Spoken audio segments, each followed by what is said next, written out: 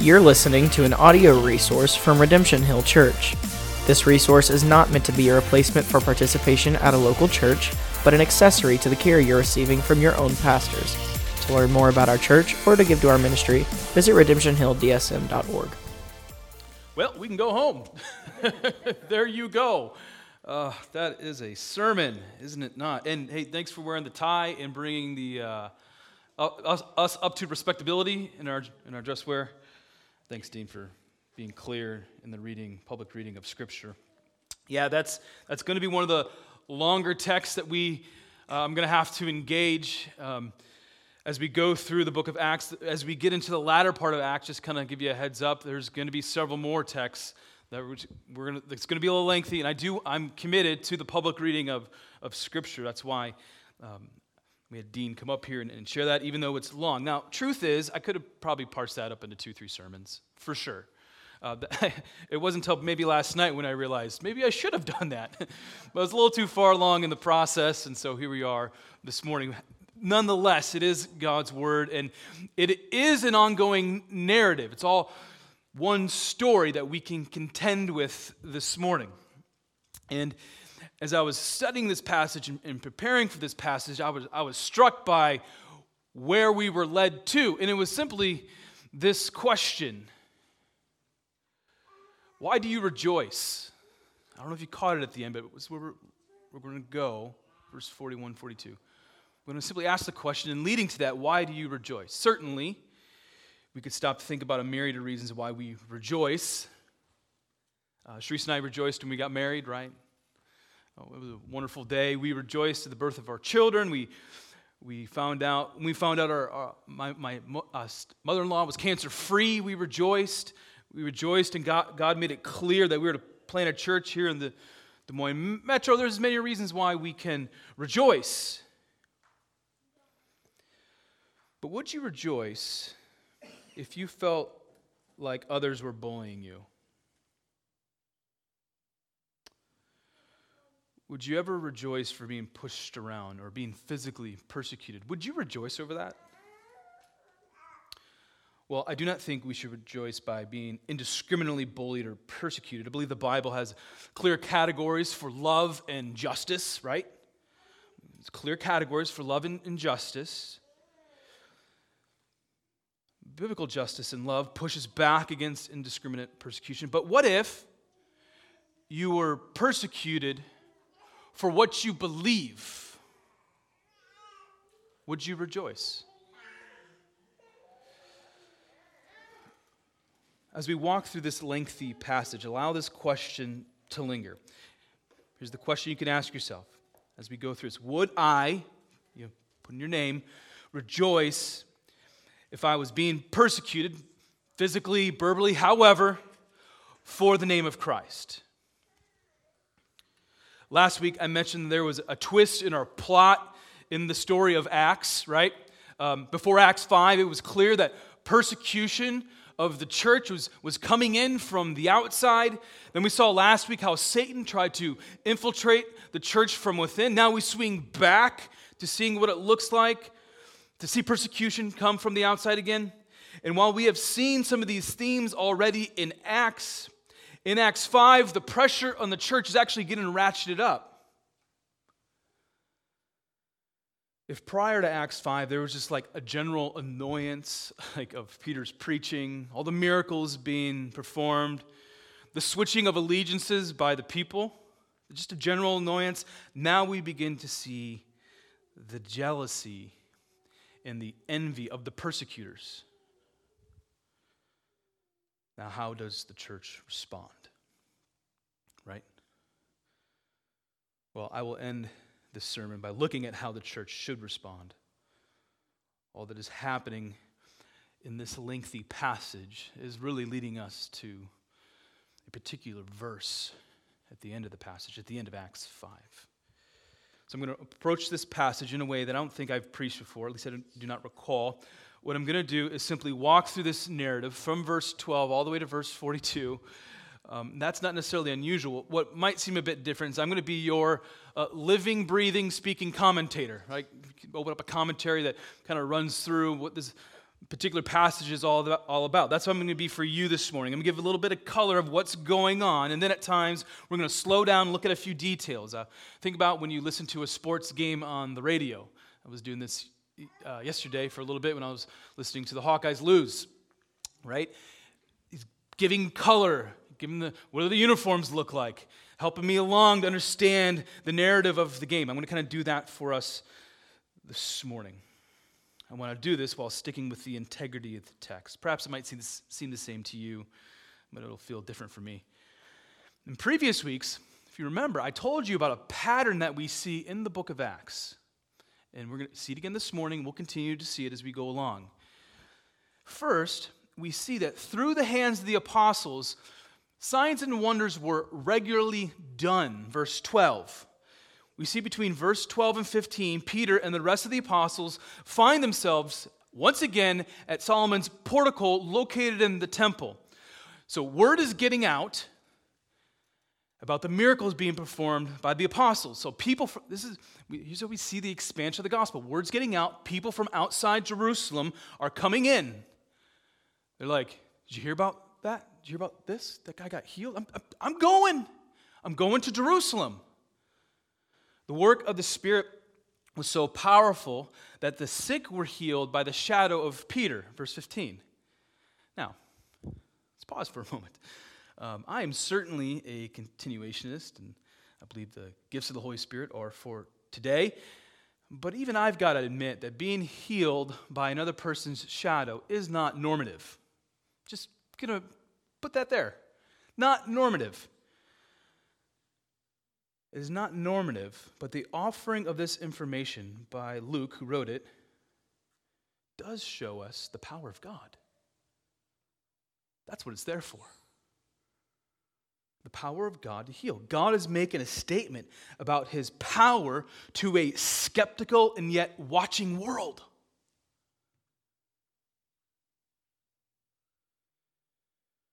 But what do we see happens to the apostles because of what God is doing through them?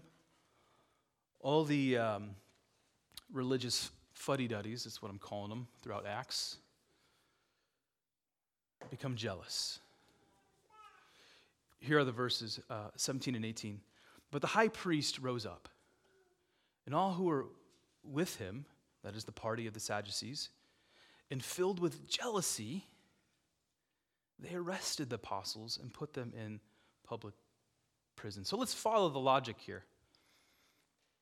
Because people were being healed, which is a good thing, the religious leaders threw the apostles in public jail. Well, that doesn't seem to make sense to me. I don't know about you. It doesn't make sense. Wouldn't we all rejoice if people were healed of cancer or some type of debilitating disease, regardless of who did it? We would rejoice. What we certainly see is that the religious leaders didn't like the attention taken off them. Their audience was shrinking, and they didn't like it. I'm not so sure that some religious leaders act much differently today. Just being honest. I love the church. I think the way the gospel goes forth is that the church is the primary means in which the message goes out. I love the church. But I'm not going to hide behind the fact we still see that today. And I have to be warned of that. Even if we were to study church history, the greatest enemy of the gospel have been the jealous religious leader. R.C. Sproul says it better than I. If we study church history, which we tend not to do, we will note a pattern. Those most hostile to the purity of the gospel have been clergy. I love church history. Love church history. Go to my office. Church history, all over. He's right. He's absolutely 100% right. That is as true today, Sproul continues, as it was ever before. Most of the guns aimed against the scripture in our day do not come from secularists, who could care less. They come from unbelieving seminary professors and ministers who simply will not identify with the truth of the gospel. And again, I think this is true. And what do we see driving the religious leaders in Acts 5? I already said it. Jealousy. Jealousy is driving the religious leaders into irrational places. Proverbs 6:34. Jealousy makes a man furious. That's what's going on here in Acts 5. Pastor Kent Hughes comments on jealousy. It is by nature destructive. These Sadducee leaders were envious of the popularity of the apostles and were self-protective of their own prestige. The crowd should be gathering for us, not them. If I can get on top of my soapbox for a moment, I think it's worth mentioning that religious leaders can oftentimes be more concerned, I think this is what we see here, more concerned to protect their own name, their church, their denomination, more than they are concerned about the name of Christ. When this happens, the gospel mission is lost. It's lost. Oftentimes, what motivates the protection of a name other than Christ is jealousy. There are other motives, of course, but this is the one highlighted this morning. The gospel demands that everything, including your good name and my good name, is to be laid down for the sake of Christ. Just listen to what Jesus said in the Gospel of Luke. If anyone would come after me, if you're going to follow Jesus, if you call yourself a disciple of Jesus Christ, let him deny himself, take up his cross daily, and follow me. I take these words of Jesus to include that we need to lay down what the world thinks of us for the sake of the gospel. We don't want to be so religious where titles, positions, and status are more important than our Savior. The religious leaders in Acts 5 were upset. They were concerned about their little temples that they had created for themselves. The authority that they had was slipping through their fingers, right? They didn't like the camera taken off of them and being moved over to these apostles, these rebel rousers. So what did they do? What did the religious leaders then do to the apostles? Well, we've seen this before. They dragged them back to prison. Let's go get them. Let's shut it down. Let's take them back to prison. If it seems like deja vu, it's because we already saw this in Acts 4, a chapter earlier. So after being thrown into public prison, we once again see the power of God. The Lord sends his angel. This is remarkable. He sends his angel to open the prison door. God is doing what people cannot explain. After setting the apostles free, the angel tells the apostles to go and stand in the temple and speak to the people all the words of this life. And here is the pattern I've been mentioning throughout Acts. Once again, we see the power of God to perform miracles. But what's the point of the miracles? It's leading to the proclamation of the gospel. Miracle, proclamation. Miracle, proclamation. Again, we see it. The angel says to them to preach about life. The direction given by the angel should conjure up for us passages like John 6:35. I am the bread of life. Whoever comes to me shall not hunger. Whoever believes in me shall not thirst. And John 14:6, right? I'm the way, the truth, and the life. No one comes to the Father except through me. The apostles would have known what the angel was telling them to say because it was Jesus who first told it to them. They got it. Time to go preach. Go preach about Jesus. As for the religious leaders, man, I would love to have been a fly on the wall when they all gathered together to try to figure out what happened in that jail cell, right? I just wish we'd had a camera there where I could just see the expression in people's faces. What were they thinking? What were they saying that the text clearly doesn't give us, right? After the apostles were set free by the angel, I do think the frustration of the religious leaders only increased. Here are all the people that gathered together to try to figure out what happened in this jail cell. We have a high priest, right? The high priest. We have the religious council, the senate of the people of Israel, the captain of the temple, and the chief priest, who's different from the high priest, all looking around, wondering, what happened? What do we do with this? How did these guys get out of prison? We had guards. It's not like, we locked them in our bedroom and you could grab one of those pens growing up and undo the pen and stick it in the hole and it opens the door. It's not what happened. It was locked. There were guards. Someone tell me what happened here. Here, what is recorded in verse 23 by the officers who went to check on the apostles. We found the prison securely locked and the guards standing at the door. But when we opened them, we found no one inside. So clearly the angel of the Lord got past the guards. We do not know how, and I'm not going to speculate. They unlocked the prison door, and then someone locked the prison door while they were on the way out. Talk about a head scratcher. Where did the apostles go? If I were one of the religious fuddy-duddies, I would have been annoyed.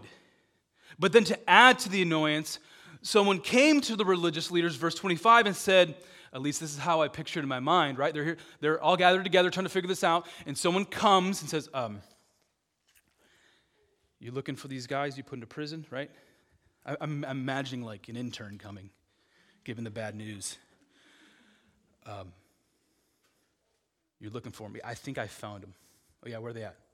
They're at the temple. At the temple again? And to make matters worse, Peter's preaching. Again? He's preaching again? How come this guy just can't be quiet? How many times have we got to warn this man? Yep, just like a boomerang, right? Peter is back in the same place. He's in the temple preaching about Jesus. Now let's pause for a moment. If you were one of the religious leaders, at what point do you just throw your hands up in the air and say, we've tried everything but kill them? We tried to reason with them. We put them in our religious prison. We put them in public prison. We have sternly warned them. We have beaten John and Peter, yet the people love them. Perhaps we need to reconsider some of our life choices here. This isn't working. But a jealous person is not able to see things clearly. So what did they do? The religious leaders sent the captain and a few officers to the temple to suppress the preaching of the gospel again and to bring the apostles back to the religious leaders. They likely took them to the Sanhedrin, which is basically the place where they gathered to talk about religious business. But notice what it says in verse 26. They were not taken out of the temple by force because the religious leaders were afraid of being stoned by the people. So Peter and the apostles willingly followed the officers. They were taken without force because the officers were afraid for their own life. There is also an element of trying to save face with the people, right? Kind of like saying to the people, hey, we're just going to take them. We're just going to ask them questions. Nothing to see here. If you remember Acts 4:18, and the last time Peter and John were dragged in front of the religious leaders, they were warned not to teach about Jesus. The religious leaders repeat the same charge here in Acts 5:28. But notice the self-deception of their concern. They said, because you guys are teaching about the resurrection of Jesus Christ, because you're filling Jerusalem with this teaching, it's being perceived that the death of Jesus happened because of us. That's what they were saying.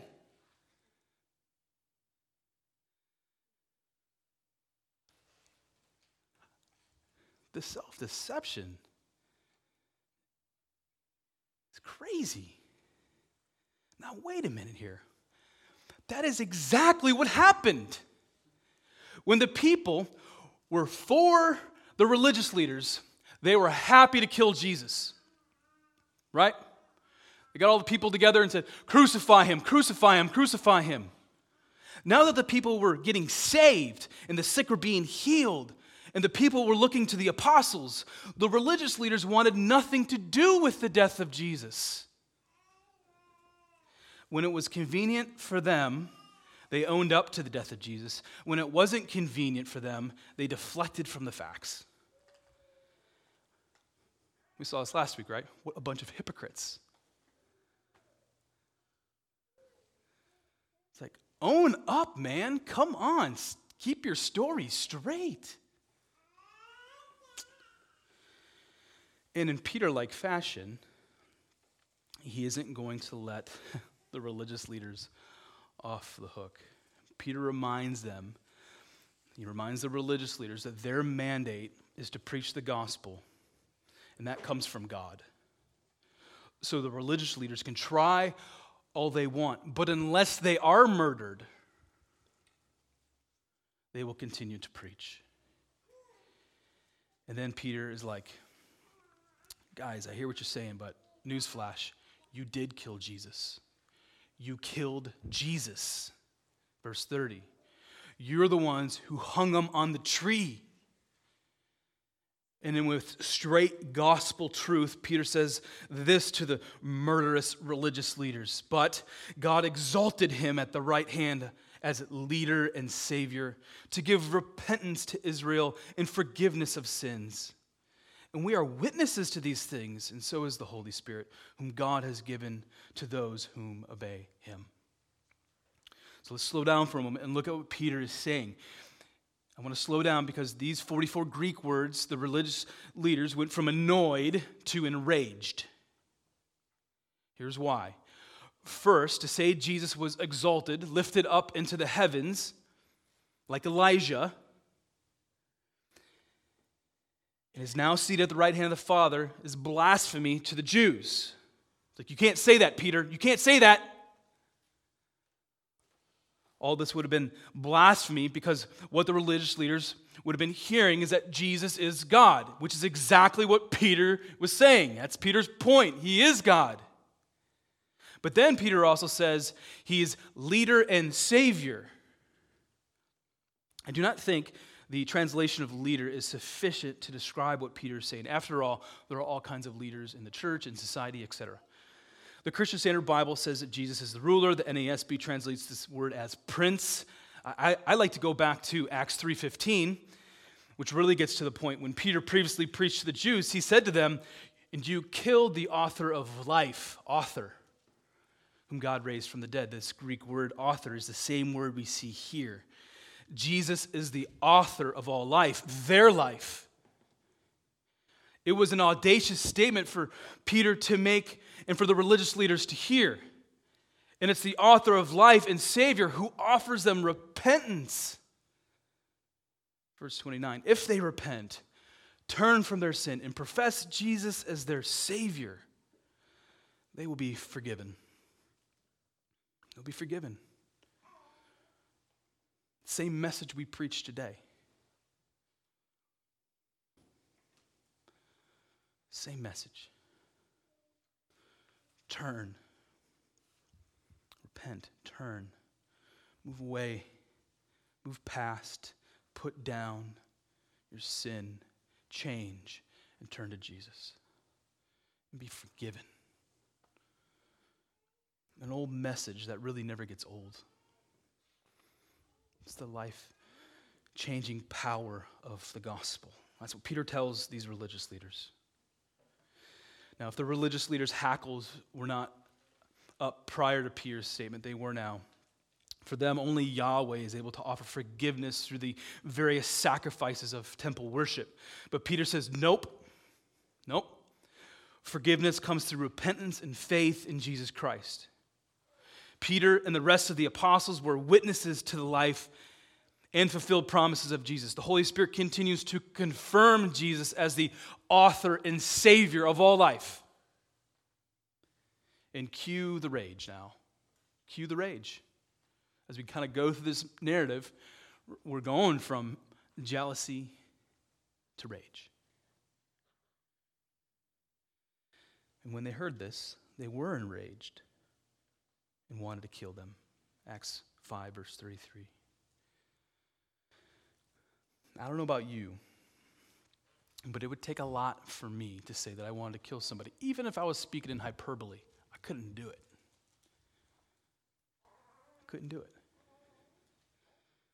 But these guys had no problem making this statement. They already walked down the road of rage, which led to the destruction of another when they murdered Jesus.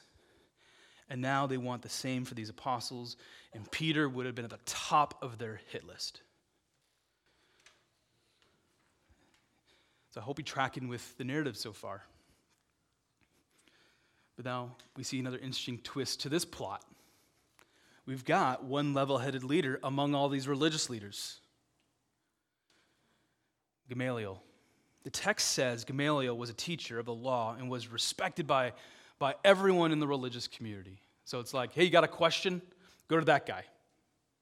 How do we figure this out? Go to that guy. So I picture him as the wise sage who finally speaks up. Gamaliel was also the Apostle Paul's teacher before he was converted. More on that when we get to Acts 9. Long story short, Gamaliel tells the apostles to leave the room. So it's like, all right, we're all gathered here, apostles. Do you just step outside so I can just talk with these folks? And so that's what happens. They separate. He basically tells them, as the apostles have now left the room, guys, we're not seeing nothing new, right? Do you remember Theudas, right? He ran his mouth all around Jerusalem and claimed to be something or someone that he is not. You remember him? Sure, a few guys followed him, but remember, Theudas died, and when he died, his followers scattered. No one talks about Theudas anymore. Do you remember this guy named Judas the Galilean? Remember him? Same thing, same story, different day. Claimed to be someone that he was not. Had people follow him. He died. Where are his followers? Who talks about Judas the Galilean anymore? And after giving his spiel, Gamaliel continues, so in the present case, I tell you, keep away from these men and let them alone. Now hear this. This is remarkable. For if this plan or this undertaking is of man, listen, it'll fail just like Theudas. It'll fail just like Judas the Galilean. But if it is of God, you will not be able to overthrow them. You might be even found opposing God.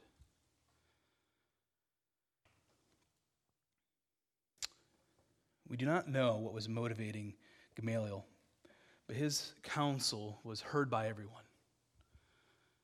Don't overreact yet. Let's simply let them go and see what happens. But before the apostles were let go, they received another beating. They received another beating. Now, it's easy to read past verse 40 and think nothing of it, right? Especially as we go through Acts, and this seems to be a common theme, right? Let's go get the apostles, let's beat them, let's put them in prison, right? But I don't want to move past that quickly. Unless you realize what went into someone being beat in the first century, it's hard to really understand what was going on. The apostles did not receive a mere slap on the cheek, right? It's likely they were beaten with a rod. A rod that if you hit somebody strong enough, your skin would be flayed.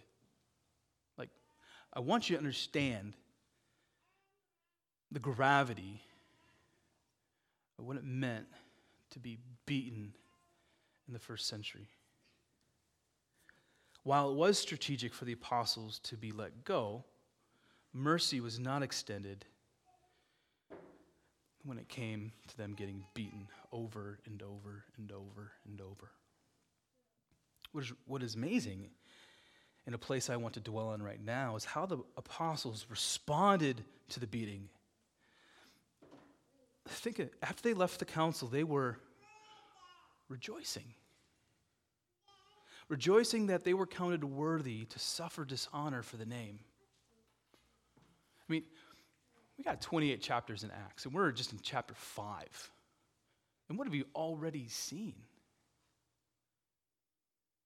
Ongoing persecution, right? And this will continue. Other themes certainly will arise as we go through Acts. We'll talk about deacons next week as we get into Acts 6. But notice this. They rejoiced. I mean, really. They rejoiced that they were flayed with a rod because of the name they professed, Jesus.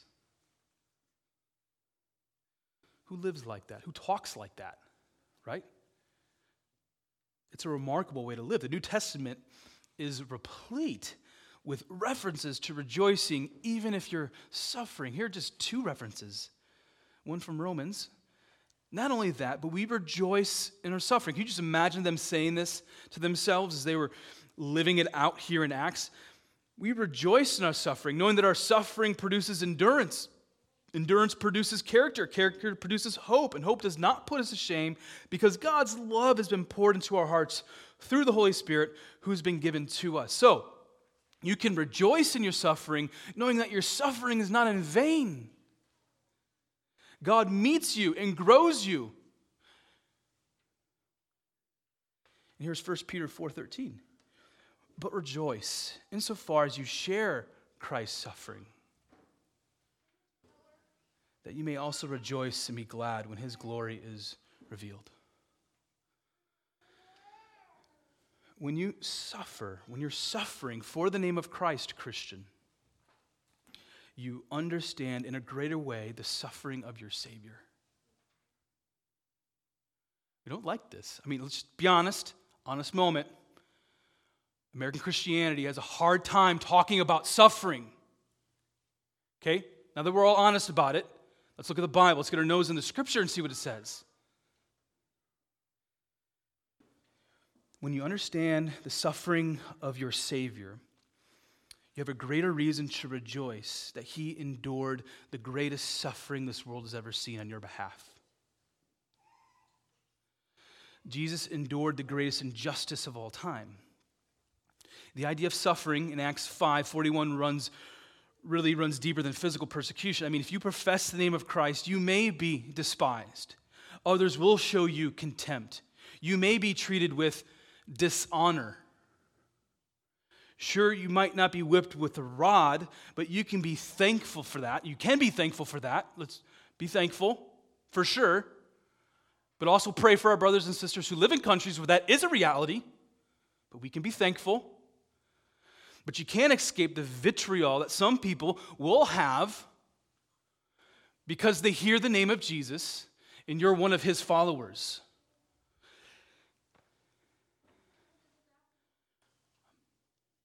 I know many of you have experienced it. I've experienced it. I mean, what I'm not trying to do is paint this dark picture of the world. That's not my motive. It's not my goal. But I also don't want to move away from the reality that sin, suffering, and death exist. We've got to contend with that. Regardless of what you've gone through or will go through,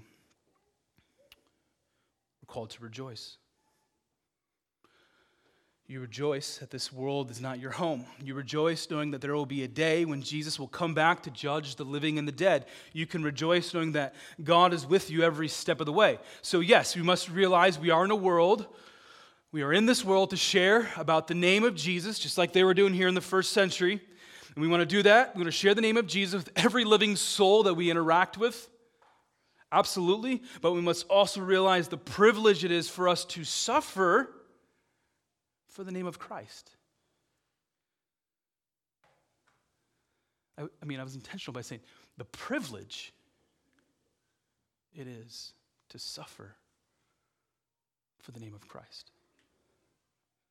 And we don't view it as a privilege, but I think we should. I've tried to think more on this because we do live in a society, and I've already mentioned it, that views suffering different from what we read in the New Testament. Our society does everything it can to, in many ways, mitigate physical suffering, right? and to limit other means of persecution, just generally speaking. Some of this is great. We can rejoice at modern medicine and in initiatives that take aim to curtail verbal persecution, right? I rejoice that our schools are trying to do that, so to mitigate the bullying that goes on. I can rejoice over that. However, we know that we live in a world of sin and brokenness, which means we also live in a world where people will suffer. But as Christians, we need to make sure we do not view our personal suffering in entirely the same way as the world understands suffering, especially as it pertains to our faith in Christ.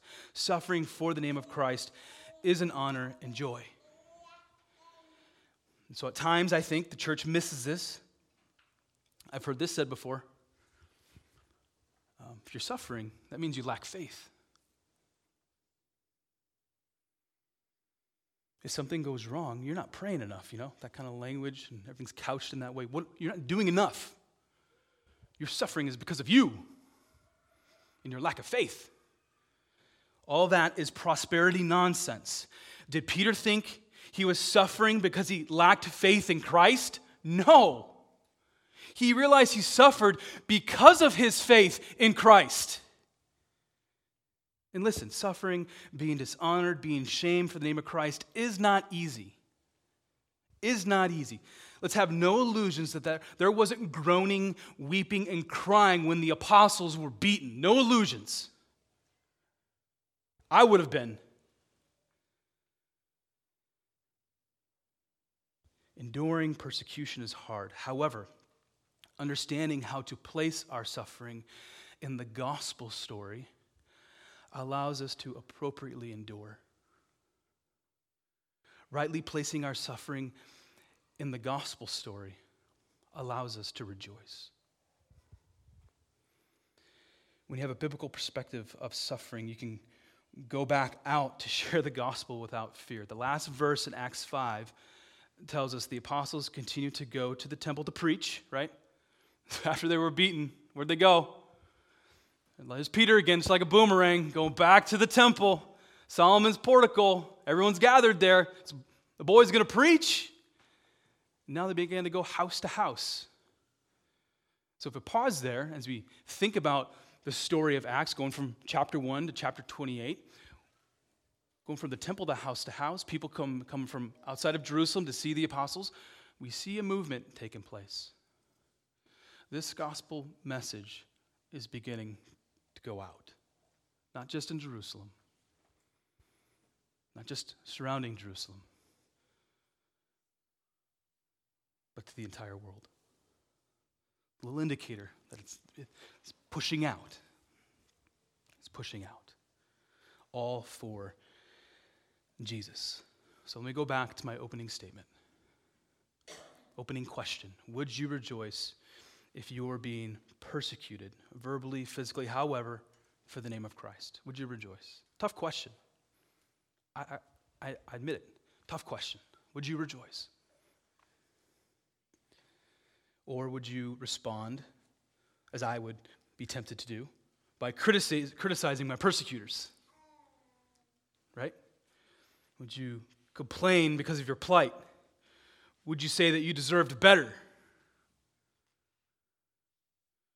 Or can you say, I will happily endure suffering, I will endure dishonor for the name of Christ? Even though I may be afflicted in every way, but I am not crushed. Perhaps I am perplexed, but not driven to despair. Perhaps I'm being persecuted, but I am not forsaken. I might be struck down, but never destroyed. Why? Because of Christ in me. 2 Corinthians 4, 8-10. I'm going to end this sermon with a quote from the late R.C. Sproul. He comments on the attitude of the apostles in this situation, which I think is helpful for us. He says, they did not complain of ill treatment. There is no higher honor or glory for a human being to receive on this planet than that of partaking in the humiliation of Christ.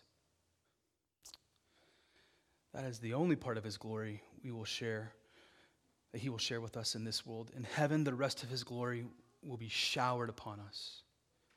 But now, this is important, Christians, but now we glory in the cross.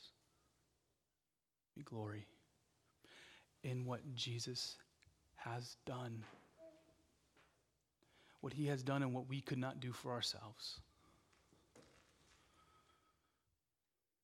We glory in the cross. Let's pray.